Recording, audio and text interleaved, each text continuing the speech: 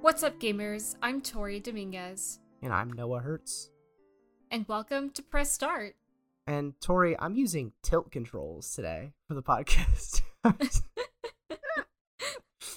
Do you remember that in Mario Kart on the Wii, where like when other people were using tilt controls and you were playing online, a little message would pop up from their Mii and they'd be like, "I'm using tilt controls." Oh my god, cool flex, bro. It's like, yeah, is that to Literally. explain how you're about to suck ass at the next race? Like, Absolutely. I just, wow. I know, like, the Wii was necessary to get us to, like, the world of motion controls, but oh my god, was it janky as oh all my hell. god. Like, it was terrible. My favorite thing about it, though, was that like the only games that actually employed the use of the motion controls well were the games that Nintendo made. Everybody else was just on their fucking own. Like, there were a couple. Yeah, like, Cooking Mama, you had to, kind of like fry, like holding the frying pan, you're like kind of lifting it and like flambe, and it was so janky. Yeah. Yeah. I remember renting Cooking Mama on the Wii from my local Hollywood Video. And yeah. like we would rent it and like come back the next week, and by like 2 days my mom was like, "So do you like that game?" And I was like, "No, it sucks. It's terrible." And Sorry, Mom, I this can't is a flip bad the game. pancakes in the frying pan. Yeah. My favorite non-Nintendo Wii game that I remember renting from a Blockbuster was Boom Blocks. Did you play Boom Blocks? That Are you sounds with familiar. This is the one that Steven Spielberg was involved in for some reason. But it's Boom like a Blocks? Boom Blocks with an X. Yeah. It's Steven like a weird Spielberg? Yeah, Steven Spielberg was involved with it for some. He directed it supposedly. What the hell? This looks like Minecraft. It was like Jenga, but like you use the Wii remote to like point and throw. Oh my god, I love it in the projectiles at Jenga game. I'm towers. looking at a picture of it. There's like a Rubik's Cube type of structure and just the Wiimote like horizontal across the screen. The original trailer for the game appears to still be up on YouTube, and it's titled "Official Look at Boom Blocks - a Steven Spielberg EA Game." And then he goes in and it's like, "Look at this cube penguin and this cube chicken." This looks like those shitty online games you get ads for when you're on Facebook. Uh-huh. Where it's like, cheat on his wife? Click Yes. next. Yes, yeah. It looks just like that. Yeah, it looks With exactly some sort like of Minecraft structures. those mobile game ads that you get on TikTok that are like, you have to pull the levers to get the treasure out into the water or whatever the fuck. Yeah. Wow. What a gem. Wow. Truly, what a gem.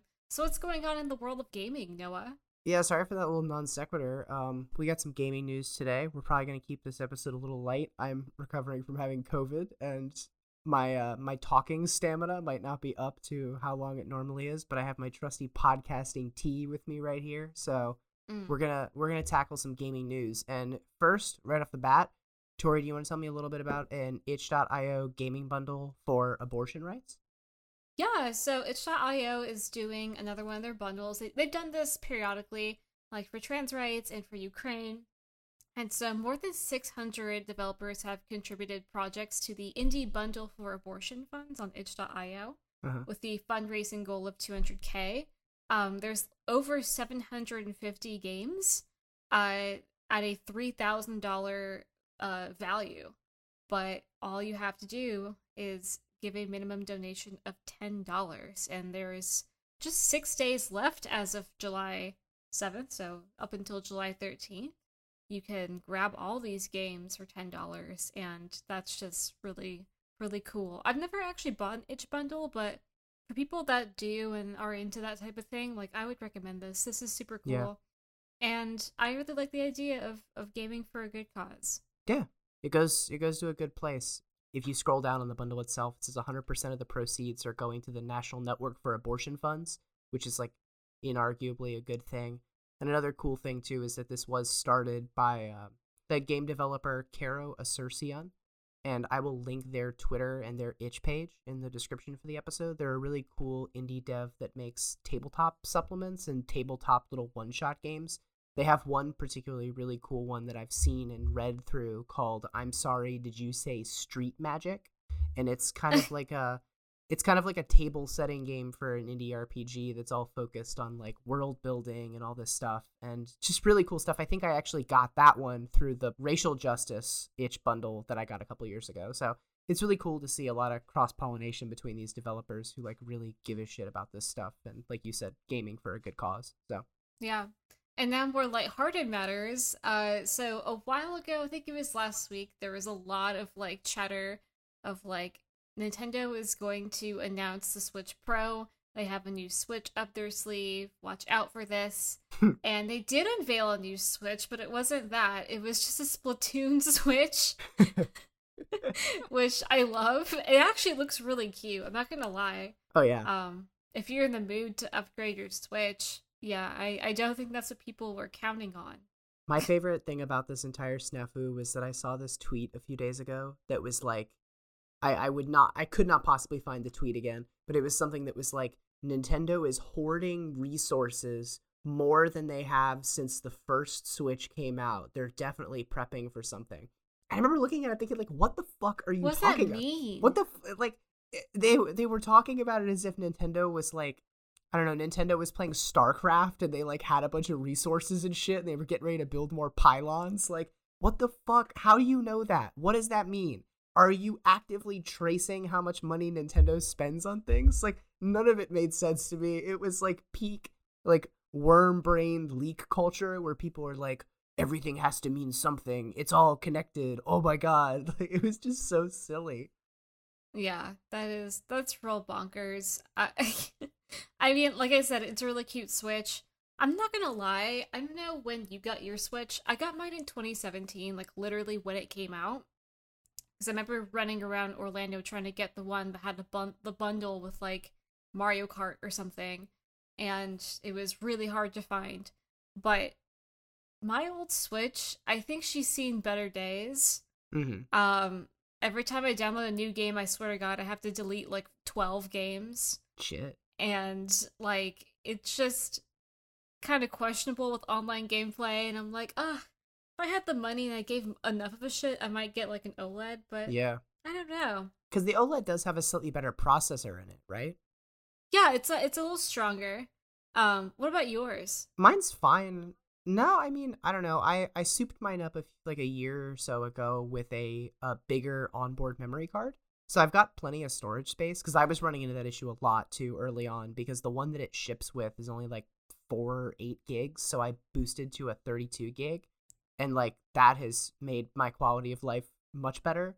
Did you get like a SanDisk like SD card you just stuck in there? Yeah, just a normal Ask SanDisk and micro SD. And then what was it? I had some issue with Joy-Con drift about 2 years ago because it was like right around like quarantine time when Animal Crossing came out. Me too. Oh my god, I literally got Animal Crossing with an extra pair of Joy-Cons. Yeah. That is so weird. It made they just fishing died so hard. But I did the thing where I shipped it away to Nintendo back when they were doing the free program. I'm not sure if they are still doing that, but for a bit they were offering a thing where if you just mailed your Joy-Cons in for a repair and said that it was because of drift, they would fix it, no questions asked. So wow, what the hell? I did not know about that at the time, and I was like, oh god, I guess I have to give up an organ to do this. They really purposefully underplayed it. Like it was not. And one day I spent $130 at fucking GameStop. So. Oh my god! See, like they didn't want you to know that there was an alternative to spending $130 at GameStop. And to be fair, like I didn't have my Joy-Cons for like 2 full weeks. But like that's a small price to pay to avoid spending $130. They even paid for the shipping, so. I don't know if that's still a thing they're offering. I think they might have quietly sunset that. But that was during that brief period where like Nintendo was getting sued over the drift issues and they were like, you can send them into us, but we're not going to tell anybody about it. So I'll be real. I still really use my Joy-Cons. Like I use them if I'm A, playing undocked because you have to, or B, playing some sort of motion game like Ring Fit Adventure or Nintendo Switch Sports. But if I'm just playing docked, which is how I play, I'd say half the time, I use a Pro Controller or a wired GameCube Switch controller. Oh, true. So, that's I do play handheld a lot when Jesse wants to play PS5 games because, like, he can't undock the PS5. Yeah, but I can undock the Switch, so I'm always like, oh, don't worry, I'll pop my Switch out. But yeah, it's interesting. It's just a really cute. I really like the Joy-Cons. They're almost like ombre, very pretty. And yeah, it's something wacky for sure. So speaking of other game consoles that have people bamboozled, Yeah. what's going on with this Web3 console? So, so there's this scam going around right now. I don't mean this as a joke. Like, this is a scam. There is a company called Polyum that claims that they are creating the Polyum 1, a multi-chain, quote-unquote, console for, quote-unquote, Web3 gaming. Tori, what does that What mean? does that mean? What does that mean? What is Web3 gaming? Well, Tori, I'm pleased to tell you that even the folks at Polyum don't know what Web3 gaming is. Oh, good. I love when that happens. This is like every good Web3 NFT DAO metaverse bullshit scam where they come up with an idea and then they go, we are going to refine this idea once we have money. So you have to give us money in order to get that, you know? So I'm pulling some of my information from a Kotaku article about this that I will drop in the description below, and some of it from a tweet thread by Ryan Broderick, who is on Twitter at @Broderick. He's also the writer behind the newsletter Garbage Day. Very much enjoy Ryan Broderick's work. He also hosts a podcast called The Content Mines. He's very online, but like very online with like a monocle and a Sherlock Holmes hat, like very detective-y about his onlineness. So yeah. There is no information about this console. Wow, that's great. The Kotaku article jokingly points out that Polyum, I'm just going to read from this sentence, a company of such renown that it wasn't even able to get the Twitter handle with just one underscore after the brand name. So these motherfuckers have created a console that, you know, here's the information we have available about the specs. We aim to build a high-performance console. The specs you see on the site are not confirmed until we have a functional prototype. So they don't have anything. Like, it's it's a nothing burger. Some people have pointed out, and you'll see this in the article, in the tweet thread that I'll drop, the Polyum logo is literally just the logo for the GameCube. It's literally just the GameCube logo. When asked about that, they said, quote, there are multiple companies that are using a similar logo, but we will illustrate a new logo that is original. Oh, so they don't even have their own logo yet. They don't even have a fucking logo yet. But you know what they do that actually have? goes with the you just have to give them more money. Exactly. More money. Yeah. You just gotta get in on the ground floor, and you'll help us get our logo. Another fun thing that people have pointed out: the controller basically looks like a PS5 controller. It looks because they have a mock-up design for the console and the controller. I saw this. It looks like a DualShock, but then there was one thing that people on Twitter were noting, which is just truly something, and it's that there is a wallet button. Like, you hit it and it automatically, I guess you hook up your Bitcoin. I don't know. It like automatically charges you for microtransactions. Yeah, can you pay in Bitcoin for these games? If not, that'd be hilarious. Well, the best thing about the wallet button too is this is another instance of like, well, you know, you're gonna be able to access your wallet from in-game. We don't know what that means. We can't tell you what that means. And I don't know. I feel like this is not notable enough to like really raise any alarm bells more than most crypto schemes. But it's just kind of funny because there have been more instances than just this where crypto creeps have kind of gone after gaming and been like, oh, we're going to make a game on the blockchain and this kind of thing. But when pressed about what that actually fucking means, they can't give it. Like, even the game companies that swear up and down that they are really adding NFTs, like big budget guys like Ubisoft, haven't ironed out what that means yet. Yeah, part of me actually hopes something comes out of it, because I would love to see some just like fucking horrendous, like super bored ape adventure that is just like Super Mario Brothers and is just like horrendously rendered and just like plays like absolute ass. That would be fun to watch.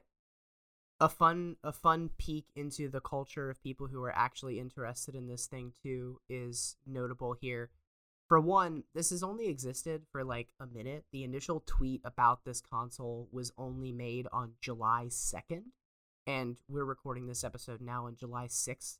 The official Twitter account for Polyum only has 2,300 followers, which like is really not a lot. They're not verified, but Ryan Broderick, in a follow-up to his original tweet thread where he broke some of this down, says, I joined this Web3 video game console's Discord today. Note, the Discord link is in their Twitter bio, so it's not like it's difficult. It's not like exclusive. Like they want everybody in.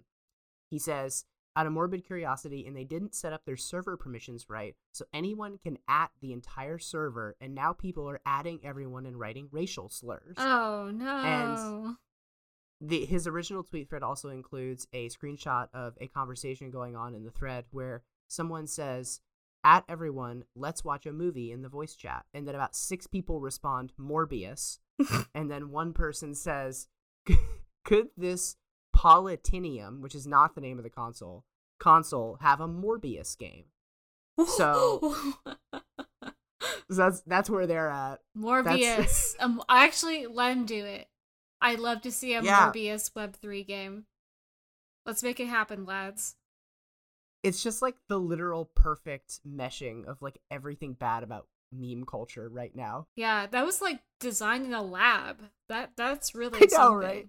It's all just picking the thing and grifting on it. And it's I wanted to point out too, you know, in the midst of all this happening, literally like a couple hours before we sat down to record this, news starts coming out that GameStop is laying off a shit ton of people. Yeah.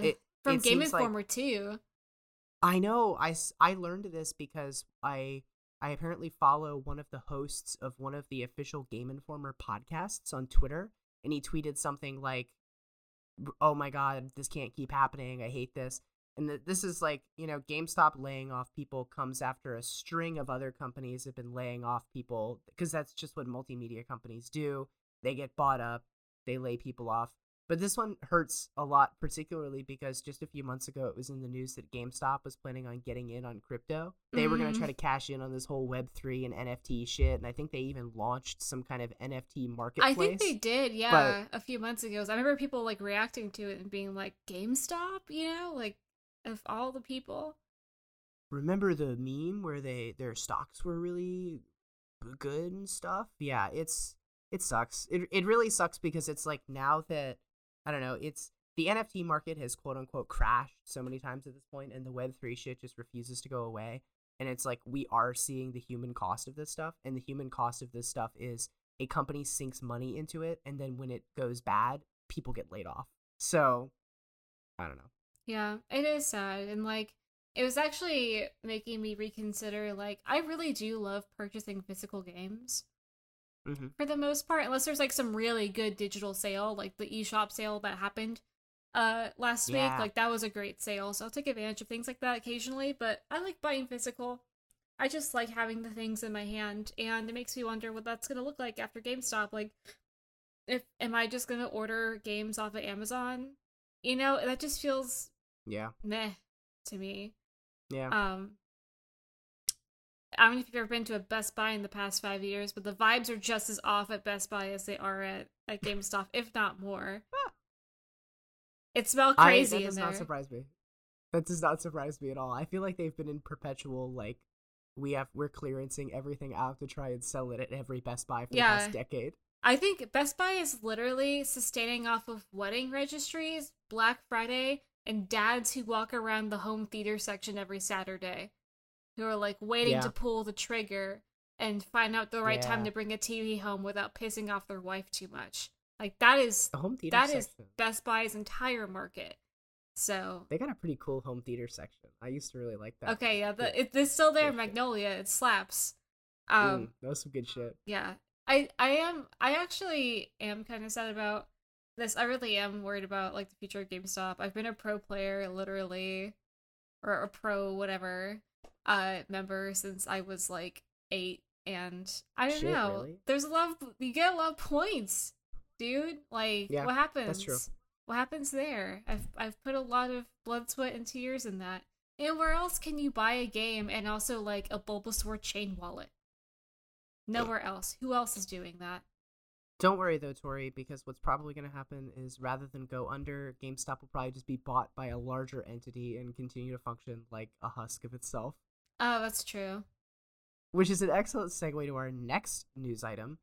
Tori, tell me more about corporate consolidation and things we loved as children coming back as weird soulless ghosts of themselves. Yeah, speaking of things coming back, like straight up like zombies, E3 is back.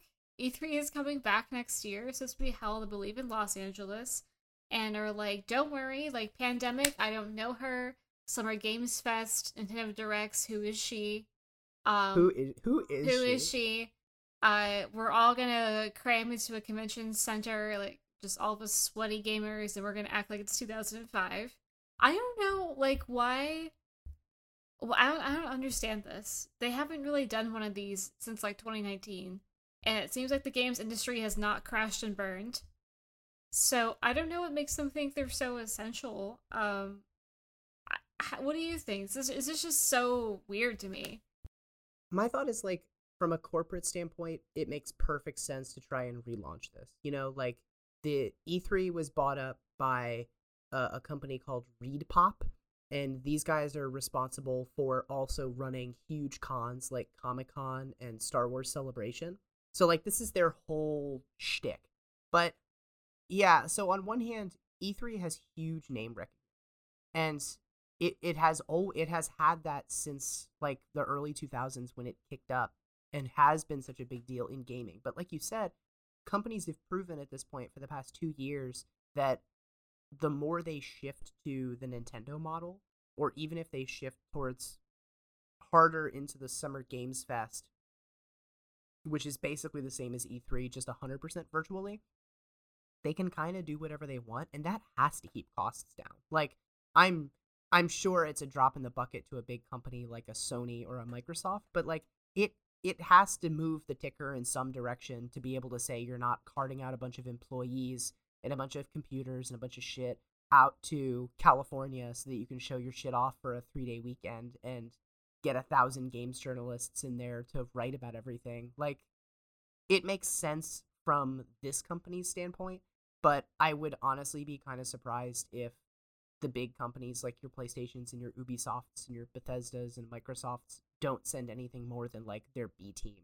The only way I could really see this working is if they kind of rebranded to be like really emphasizing the importance of an in-person experience and made it more of like a con with some game announcements. You know what I mean? Like if they just made it like a heavier video gamey Comic-Con. They do like GameStop where like selling games isn't enough, so they gotta have like Funko Pops and shit.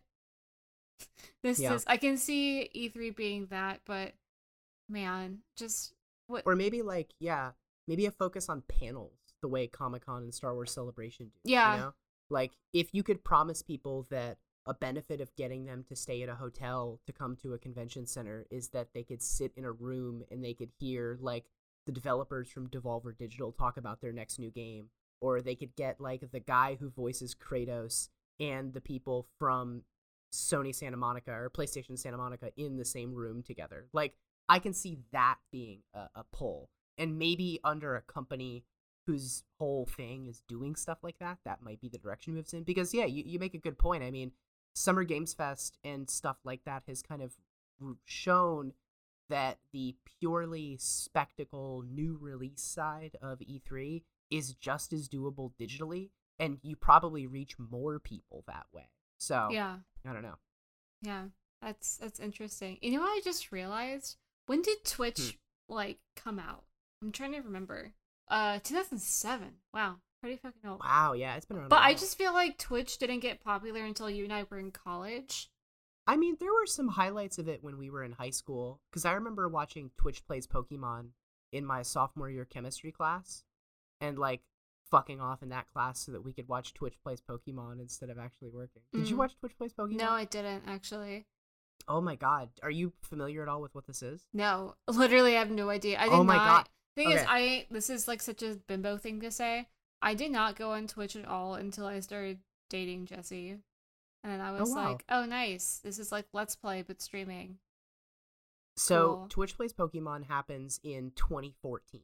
Twitch already had like a relatively large following at this point, but like this was like a huge moment for Twitch. According to Wikipedia's article about this, and they have all their stuff sourced, so I trust them. It says that it had an average concurrent viewership, this stream they were doing, of 80,000 people. So Twitch Plays Pokemon was functionally a social experiment that was set up on this Twitch channel where they uploaded a ROM of Pokemon Red and they somehow did something so that the game was programmed to follow the commands of what chat said.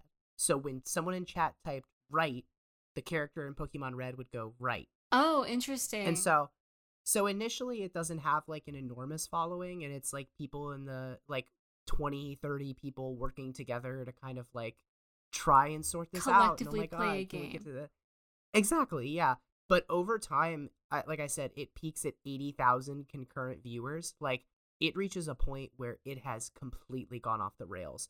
Thousands of people in the chat trying to all send stuff at the same time. Like, there was so much lore built around it. If you go to the Bulbapedia page for Twitch Plays Pokemon, there's an entire subset for lore. Because it was like, it took people about 15 seconds to graft pseudo-religious iconography onto this shit, which probably proved something in this person's social experiment. But it was like 30 minutes in, let's say the team's Pidgey, which all the Pokemon's names were like A or blanks or stuff like that, because it was nonsense when they tried to get to the naming screen. Like, they beat one of the gyms with the Pidgey at like 1 HP.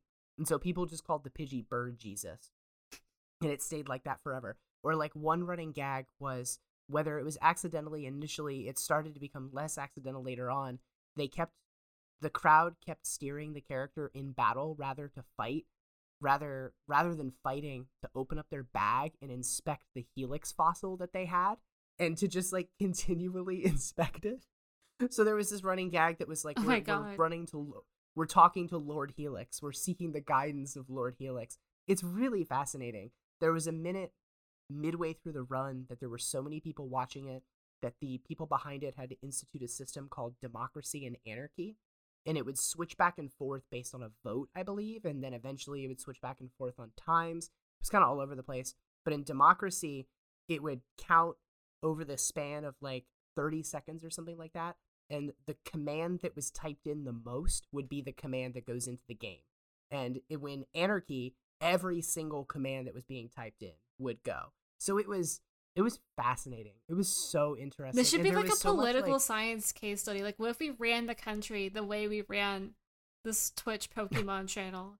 It was fascinating, and it was really fun at the time because there was so much like word of mouth interest in it on social media, and even like I had friends in person who were watching it too. Like, I had a friend of mine in high school. We would like see each other in between classes and be like, oh my God, did you see Twitch Plays Pokemon? They got the 7th gym badge. They're on their way back. Like, it was so much fun, and they kind of tried to keep the fun going for a bit. I know they did a run of Pokemon Crystal. I kept up with that one a little bit, but the viewership dropped quite a bit.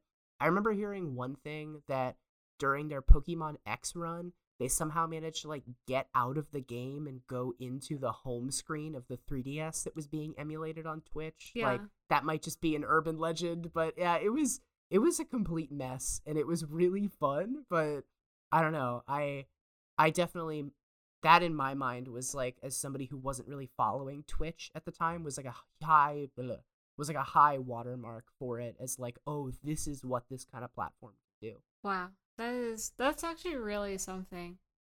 Yeah, that's amazing. It actually has the world record for most participants in a single player online video game, with over 1.1 million people. Does it really? Yeah, according to Wikipedia. That's really something. The team that they finished the game with, I found this photo on the Twitch Plays wiki, and I will drop a link to it in the description. It includes the nicknames that they were named in-game and the names that were given to them by chat, colloquially. So, like, there's an Omanite, whose name was just Omanite, but people referred to him as Lord Helix. And then there was a Pidgeot, whose name was AAABAAAJSS, but people called him Bird Jesus.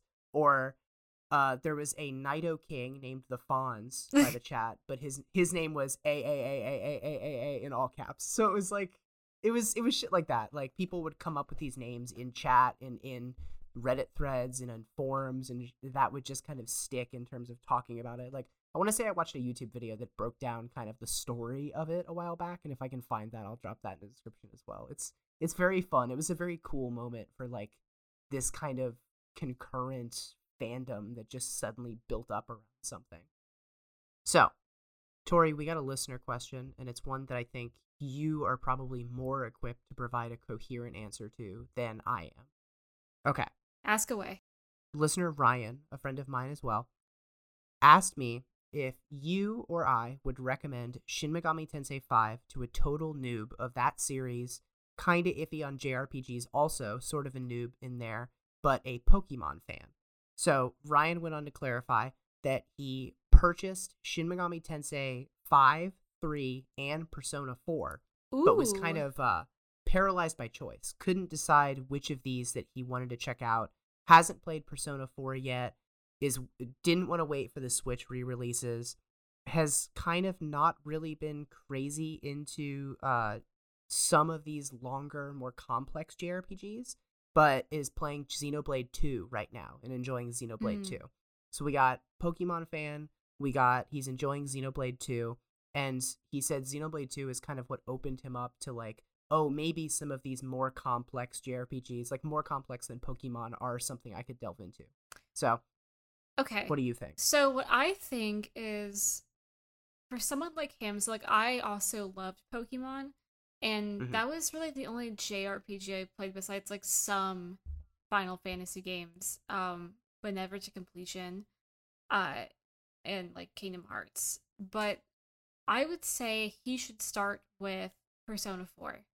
The reason why, because that's actually the first like Shin Megami Tensei related game I played, and the reason why is because the Shin Megami Tensei games have very weird storylines, in my opinion. Like, the stories are kind of disjointed. It's more, in my opinion, at least, more about vibe than story sometimes. Whereas with games like Xenoblade, I played Xenoblade Chronicles a long time ago. I've forgotten a lot of it.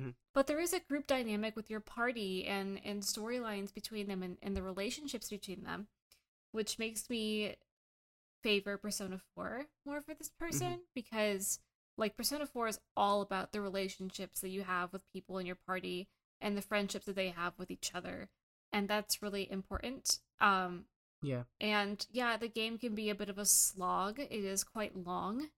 But like I do like how after each dungeon there's a good point to take a break, and like if you want to play another game and come back a month from now, you could probably do that. Whereas with some of the Shin Megami Tensei games, I feel like there's not the breaking points are not quite as clean, at least in my experience with SMT5. So yeah, I would say Persona 4 is a good like baby's first long JRPG.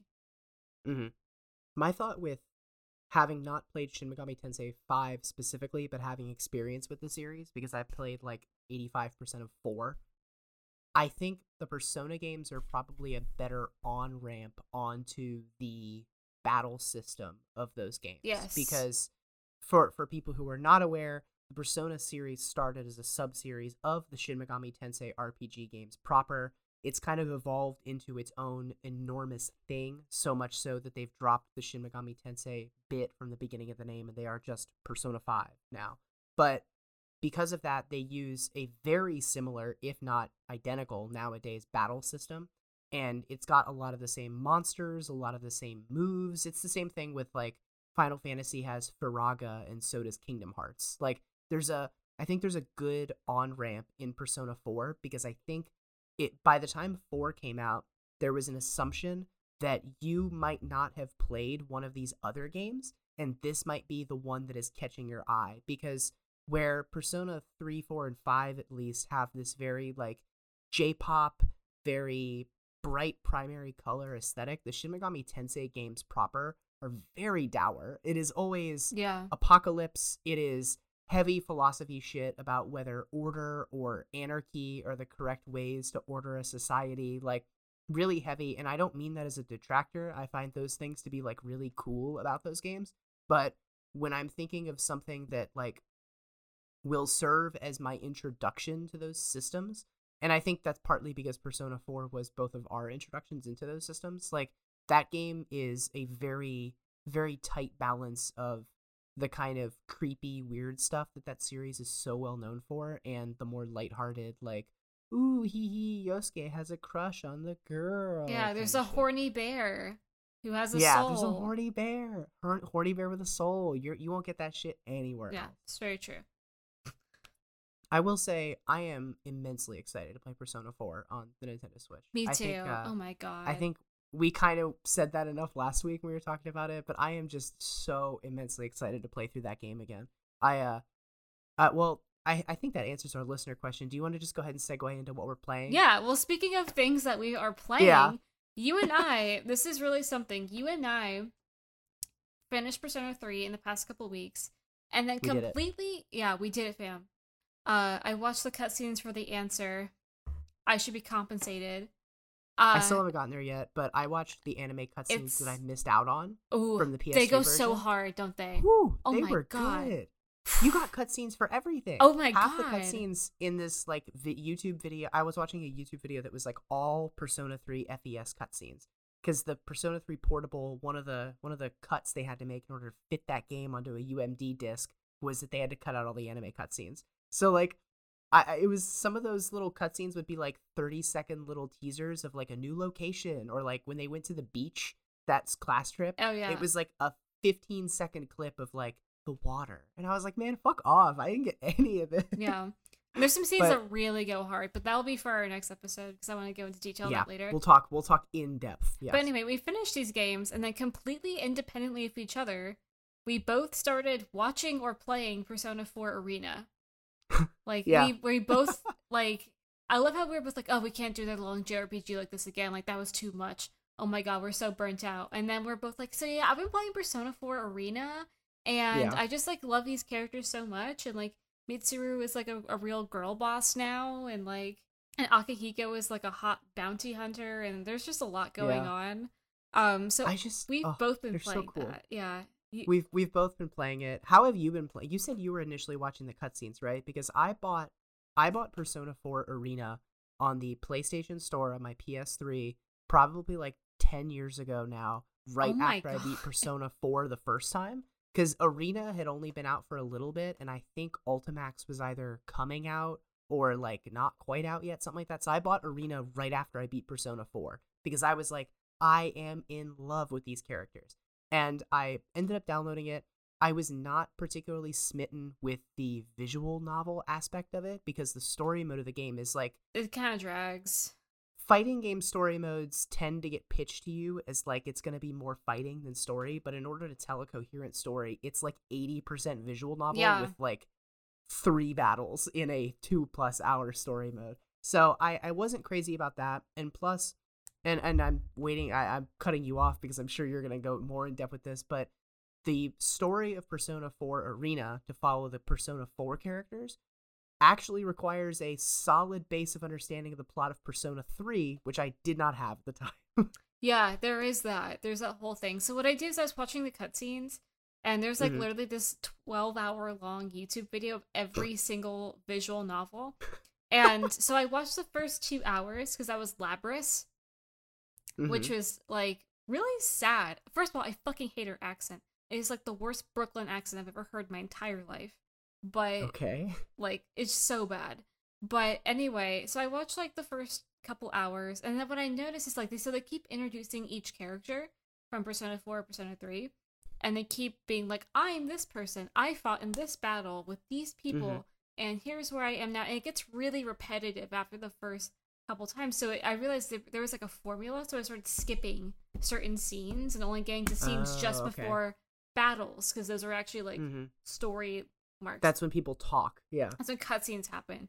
Because the rest, like, there's literally a whole hour-long scene that's, like, Naoto on a plane that's being hijacked. And then I guess literally being in, like the CIA or some shit, and you're like, what? What the fuck? And it, like, goes on for an hour. There's a lot of, like, I was stammering as the sun was setting. It was, like, a lot of, like, real first-person novel stuff that I was like, oh my god. Like, let me get to the next part. So I ended up finishing up the cutscenes in like a day, and I just read the Wikipedia synopsis, and that was it. And now I'm actually playing Ultimax, so I think I'm ahead of you. Yeah, you are. It fascinates me because it's like Persona 4 Arena Ultimax is the one that is available on Switch and PS4 and whatever. Correct me, did you ever find out, is the story for the original Persona 4 Arena, because Ultimax is technically the sequel, the original story is in this version, though, right? When you open it up, it's literally like, what story do you want to play? Do you want to play the new story, or do you want to play the story of Persona 4 Arena? That's so cool. So like, yeah, it's great. I'm just so smitten with the idea that like Arena's story, while very clunky, it is incredibly clunky, especially Oh like my you said, the god. way it's told with these like hour-long chunks of just text in first person where you're just like, I guess thought when she looked into the sky and shit like that. Like it's so clunky, Yeah. but it's really endearing the way one, you get to see characters from 3 and 4 interact. And it's very funny for me because like when I initially got the game, like I said, like a decade ago, I got it with the intention of following the 4 characters.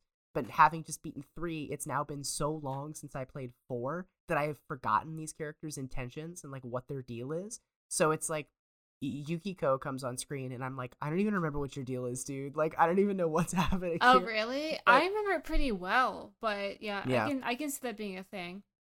But it's just like it's so rare that in a game like this, especially in a series that is like so its whole thing is following high school age characters. It's so rare to be able to see them beyond that age. And it's so Mm. cool to be able to take these characters and characters that you like really grew to love in a 70, 80, 90, 100 hour RPG and like actually get to see what their lives are like 3-4 years down the line. And it also like connects the stories of 3 and 4 in a really interesting way. Yeah. Like obviously don't want to spoil anything since 4 and 3 are both about to become like very accessible to people, but it kind of reveals that some characters sort of kind of had an idea of the events of both games happening, which kind of is neat because 5 is so disjointed from the rest of the series. Yeah. And none of the spin-offs other than the one on the DS have really done anything to kind of like combine these old stories together, whereas 3 and 4 were like intrinsically linked in really cool ways. Yeah. So it's kind of a bummer to me that 5, they didn't make an effort to combine 5 with the previous lore as much, but it's cool that they did it for 3 and 4. Yeah, it's really cool. And in Ultimax you see more Persona 3 characters, and Ooh. I don't want to spoil it for you, but like Ken, Aw. my heart, Really? my son. Ugh, I love seeing him there. Yeah. So yeah, we've been playing that. Well, hold on. We talked a lot about the story. Are you enjoying like the battling? Like, are you enjoying the fighting? Bro, I game haven't aspect of even it? fought. I haven't even fought because I watched the whole arena storyline on YouTube, Okay. and then I'm like an hour in Arena Ultimax, and I have not. And you fought. haven't even had a battle yet? Yeah, when I was watching this 12-hour long YouTube video of Arena that kept skipping around, you do not see the first major battle till like hour 4. Wow. So like this That is kind of tells you everything. this you isn't need to a know about the fighting game. Yeah. This is a visual novel that occasionally has fights. And the funny thing too is like the fighting game that it's built into is like good. Like it's an Arc Systems fighting game. Have you ever played like Blaze Blue or Guilty Gear or any of those? Yeah, Like, I played the Guilty Gear a little bit. Like it got the Game Award nomination in 2012 Really? for best fighting game. Like the actual fighting parts of this game are quite good. great. Yeah. They're really good. But that's just not the majority of the game at all. It's not as complex as like the other Arc System games like Blaze Blue or Guilty Gear, but I really like the way like you have, instead of a light, medium, heavy move the way you would in normal 2D fighting games like this, you have a light and a heavy normal attack and then a light and a heavy Persona attack. And it reminds me of the JoJo's Bizarre Adventure fighting game for the Dreamcast and the PS1, where if you're attacked while your persona is out, you can temporarily break your persona and prevent you from using those moves, which is the same way in the JoJo game, where like if you're attacked while your stand is out, it prevents you from using your stand. So it's like a pretty good fighting. It's not like the best fighter I've ever played, but it's one of those ones that like when you know all the characters and if you go in already like, oh my god, I love all these people, like it's pretty fun. Yeah. So we've both been chugging it away at that. I played and finished that indie game I was talking about a while back called Iconoclast. I would recommend this game to you, Noah. Yeah. This is a good puzzle Metroidvania. I will say some of the puzzles are what I would call clever but not intuitive. Like there were some puzzles that I just had to look up a YouTube video of it. And it's funny because like the YouTube video, like person who uploaded the YouTube video of them doing it also got stuck in the exact same part and like screen captured that too, which made me feel like less of an idiot. But yeah, there are certain like if I Google like Iconoclast gear puzzle, this like it'll autocomplete to like be that level because so many people have Googled like this particular puzzle because it's so fucking hard. I love that. So there's kind of like annoying things in there where you really have to figure it out. There's also certain boss battles where you're like, what? But I eventually figure them out. It's almost like the person who made them obviously has a very intimate knowledge of the game he's making because it was literally made by one person. And he made it, and like maybe it should have gone through like a couple other players to be like, hey, I didn't get that, or like that type of thing. But besides that, it was solid and really good story, really good characters, good music. Oh my god, the music was really, really good. That's cool. So I do recommend it if you want like a challenging puzzle game for sure. And there's like 3 different difficulty modes too. Besides that, I have been playing a lot of Fall Guys. I won my first solo show. Like 60 people were there, and I came out victorious, and it was Congratulations. great. Yes, I felt so good about that. And then I was like, I want to do that again. And so I did another solo show, and I didn't even make it past the first round. So nice. Yeah, gotta love games like that. That's Fall Guys will make you feel great and will also humble you. And then besides that, I've been reading this, speaking of horrible current events, I've been reading this book called The New Handbook for a Post-Roe America. Pretty self-explanatory. It goes into detail, talking about, like, landmark cases that undermined Roe, setting us up for this moment. This book was written last year. Or it was written in 2018, but then the author released an updated edition last year, but extremely relevant for very obvious reasons. And talks about, like, how Roe has been slowly undermined, and basically what is happening now is really not a surprise. And then it goes into depth on, like, literally the most basic stuff on, like, she has a whole section that's like, if you grew up in the state with abstinence-only sex ed, here is how, like, conception actually works. Which, like, a lot of that stuff I knew, but I didn't, like, put together 2 and 2. Like, I knew in college, like, if you take Plan B, you're supposed to take it within 5 days of having had sex with someone. But I didn't really understand why. I just, like, knew that was, like, the rule. And it's a rule because it takes 5 days for a fertilized egg to be implanted. Wow. So, like, that's when medically you are considered pregnant once the egg has been implanted, because then you get hormones that show up in your urine, which would make a pregnancy test positive. You're teaching me things, too. Literally, bro. Sex ed in the state of Florida was not that good. Yeah, so. Exactly. I was like, how did I not know the actual science of getting pregnant, and I can get pregnant? That's wild. Because we live in the United States, dog. That's why. So just interesting things like that. And then she goes into, like, dilemmas of, like, potential scenarios. She's like, Roe got overturned. Should I buy a shit ton of Plan B pills? And she goes into, like, why you shouldn't, or maybe only buy a few, and if you buy some online instead of at, like, CVS, because if you buy one in person at a pharmacy, you're taking away stock from someone who needs it right now, whereas if you don't need it right now and you order it online and you're willing to wait a couple days, you're freeing up that space for someone at the drugstore who needs it right now. So just, like, she just considers a lot of these issues that come up in a post-Roe world from very educated perspective, and very, very informative. So that's really interesting. What about you? So my brain has kind of been like mush for the past week, so I've not been reading or watching anything near as important, I guess you could say, with a capital I, as that. I've mostly been, like, trying to get through the day of work and fighting my horrific sinus symptoms that COVID has left me with.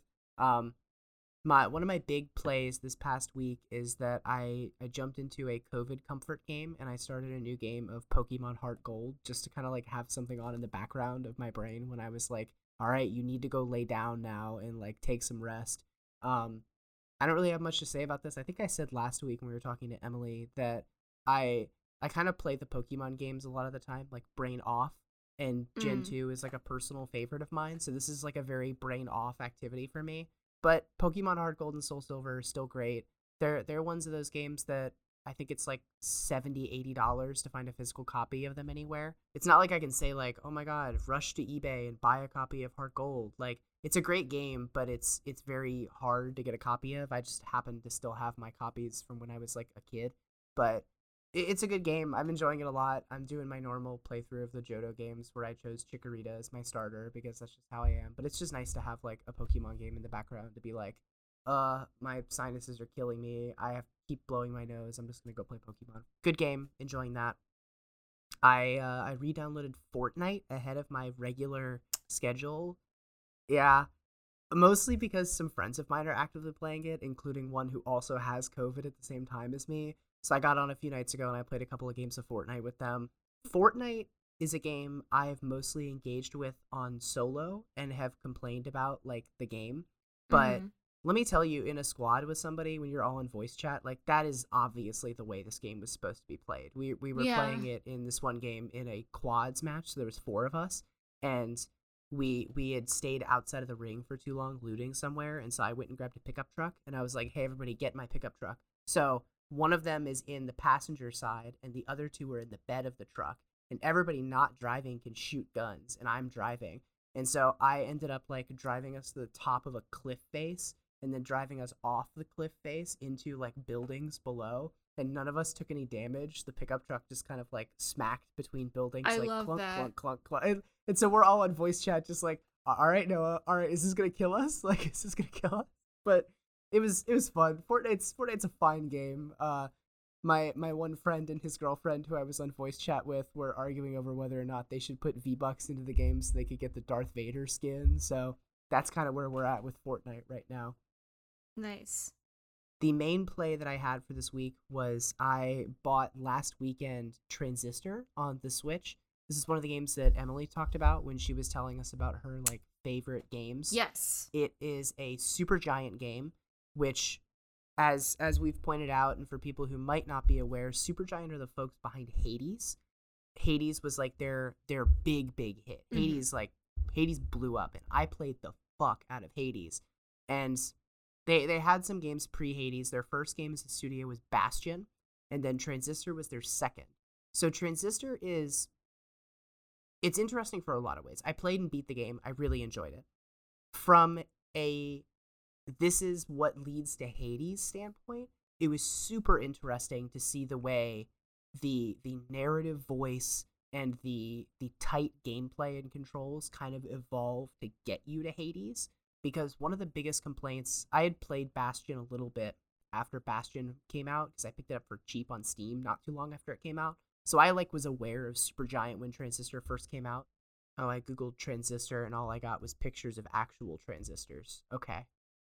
So Transistor came out in 2014 originally, and it's on the Nintendo Switch. It was on sale for like $4. And I remember one of the complaints levied at this game when it originally came out was that the combat was kind of clunky. And it is kind of clunky. It's kind of clunky for story reasons too. Like there are reasons that the wind up time for all of your attacks takes so long. It's because your sword is so big and the person using it is not particularly skilled at sword usage ahead of the game. But that's the metatextual stuff. That's the I think this is an interesting game because it leads to a game that I put 80 hours into last year.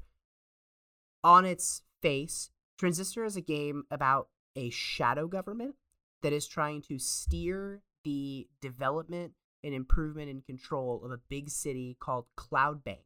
It's like a metropolis using a semi-autonomous computer program / AI life form thing called the Process. So that's what's happening in Transistor technically. Now, all of that story stuff you could functionally ignore because it's very dense and it requires a little bit of outside reading and like notes documents that are given to you in the game. And if you don't engage with any of that, the game is functionally, and this is also the story too, it's a game about a performing artist whose name is Red, who gets a cool Buster sword, and the sword has a crush on her. And the sword has a mind of its own and communicates to you through the game, and you're picking off members of this government organization because the shadow government, maybe on purpose, maybe accidentally, plunged Cloudbank into a cyberpunk hellscape. Very interesting. I think the thing that Emily shouted out about it when she was on the show was its use of a narrator, and that is interesting. That is really cool, yeah.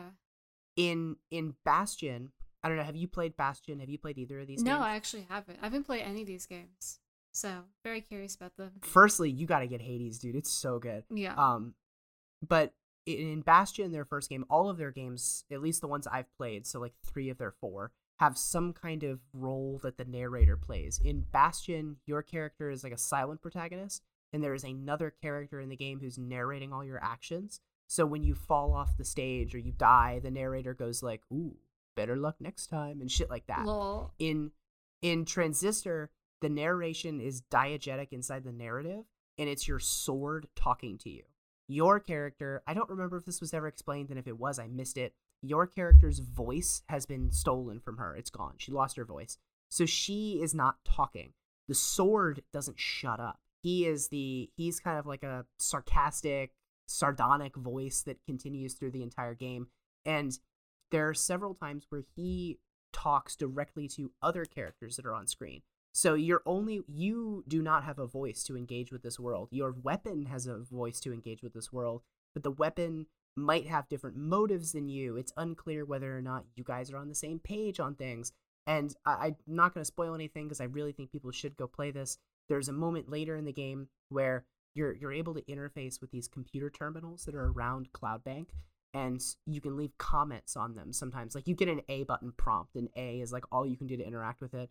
And you leave comments, but it's your character that's leaving the comments. So this is like the only time you're able to see your character's voice. So there's a couple of times when you're leaving comments that it's like, the only way I have any idea what kind of a personality this character has is based on like a text entry I read in the game and how she typed a response in a text box and then like deleted it out real quick and then typed something else. So it's cool. really, yeah, it's really interesting. And it's one of those games that I got to the end of and I was like, all right, time to pull up the Wikipedia page and figure out what some of that stuff was about because I missed some stuff, but it was really neat. I would definitely recommend it as long as you are able to come to terms with the fact that you might never fully grok the combat system. I was fighting the final boss and I was like, I still don't feel like I fully get this.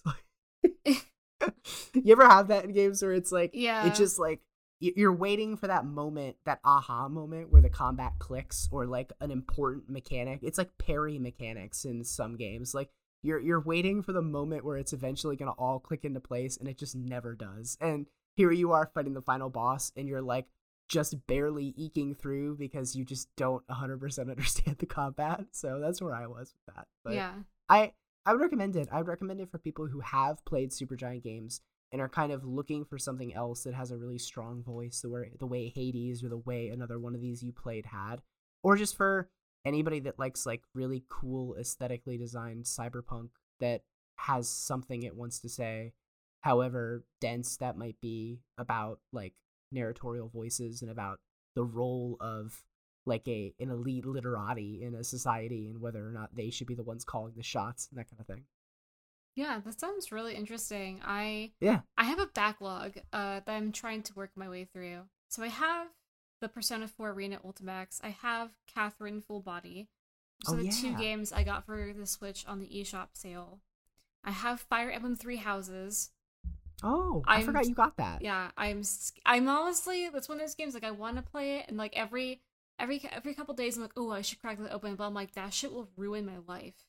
Yeah, so you're gonna get sucked in. I'm not ready for another super long game like that. And then I have the Kingdom Hearts box set. You bought it? Yeah, I did. Interesting. Yeah, because like at one point it was like $29, and I was like, oh, I have to do this now. And so yeah, that's the current backlog I have. What console did you get it for? PS4. Oh, okay. Yeah, PS4, and it'll run on PS5. Yeah. So I bet that'll look really good.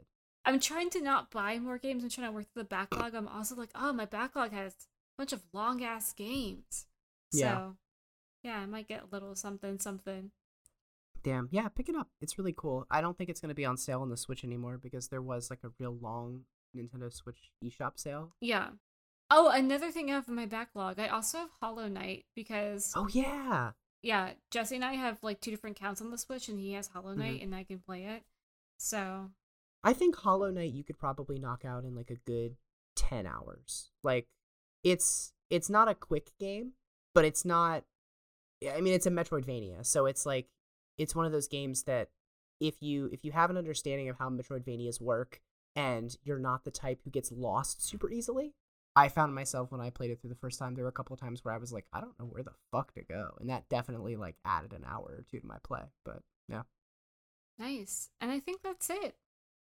yeah. The only other thing I have that I was like playing, quote unquote, is I'm really bummed that Spy Family, the anime, is on hiatus until October now. Ah, I got Really you bummed hooked. about that.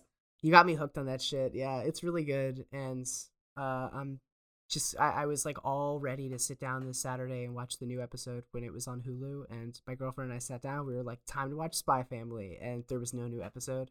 So I'm over here Googling and finding things on like animenewsnetwork.com that are like Spy Family canceled, or not canceled, but Spy Family, its hiatus begins now and ends in October. And I was like, man, I was enjoying that shit. I was enjoying like a good weekly sit down 30-minute anime, but alas, that's where we are. I think that's all we got though. Yeah, it is. Tori, where can people find you on the internet? You can find me on Twitter at Tori_as_always. You can find me on Twitter at Noah_Hertz, spelled HURTS. Probably posting pictures of my cat. I do that a lot on social media because I love him, even when he tries to interrupt our podcasting by smacking his head up against my microphone. You can find the show on Twitter at press_startpod.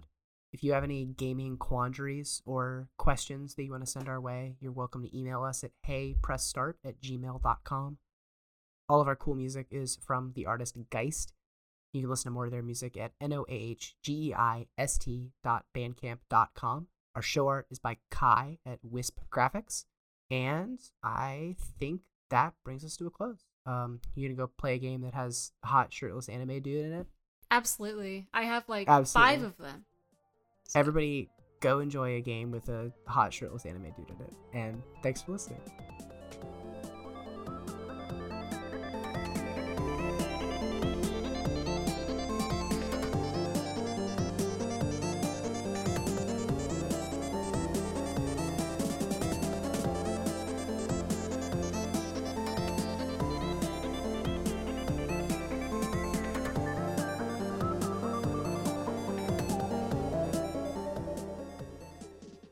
Hold on, I'm gonna take this plastic bag away from my cat. I'm sorry, Cashew. He found this big plastic bag he really likes, and I love him, but he likes laying on top of it, and that's audio hell. All right. So, okay, now I'm done.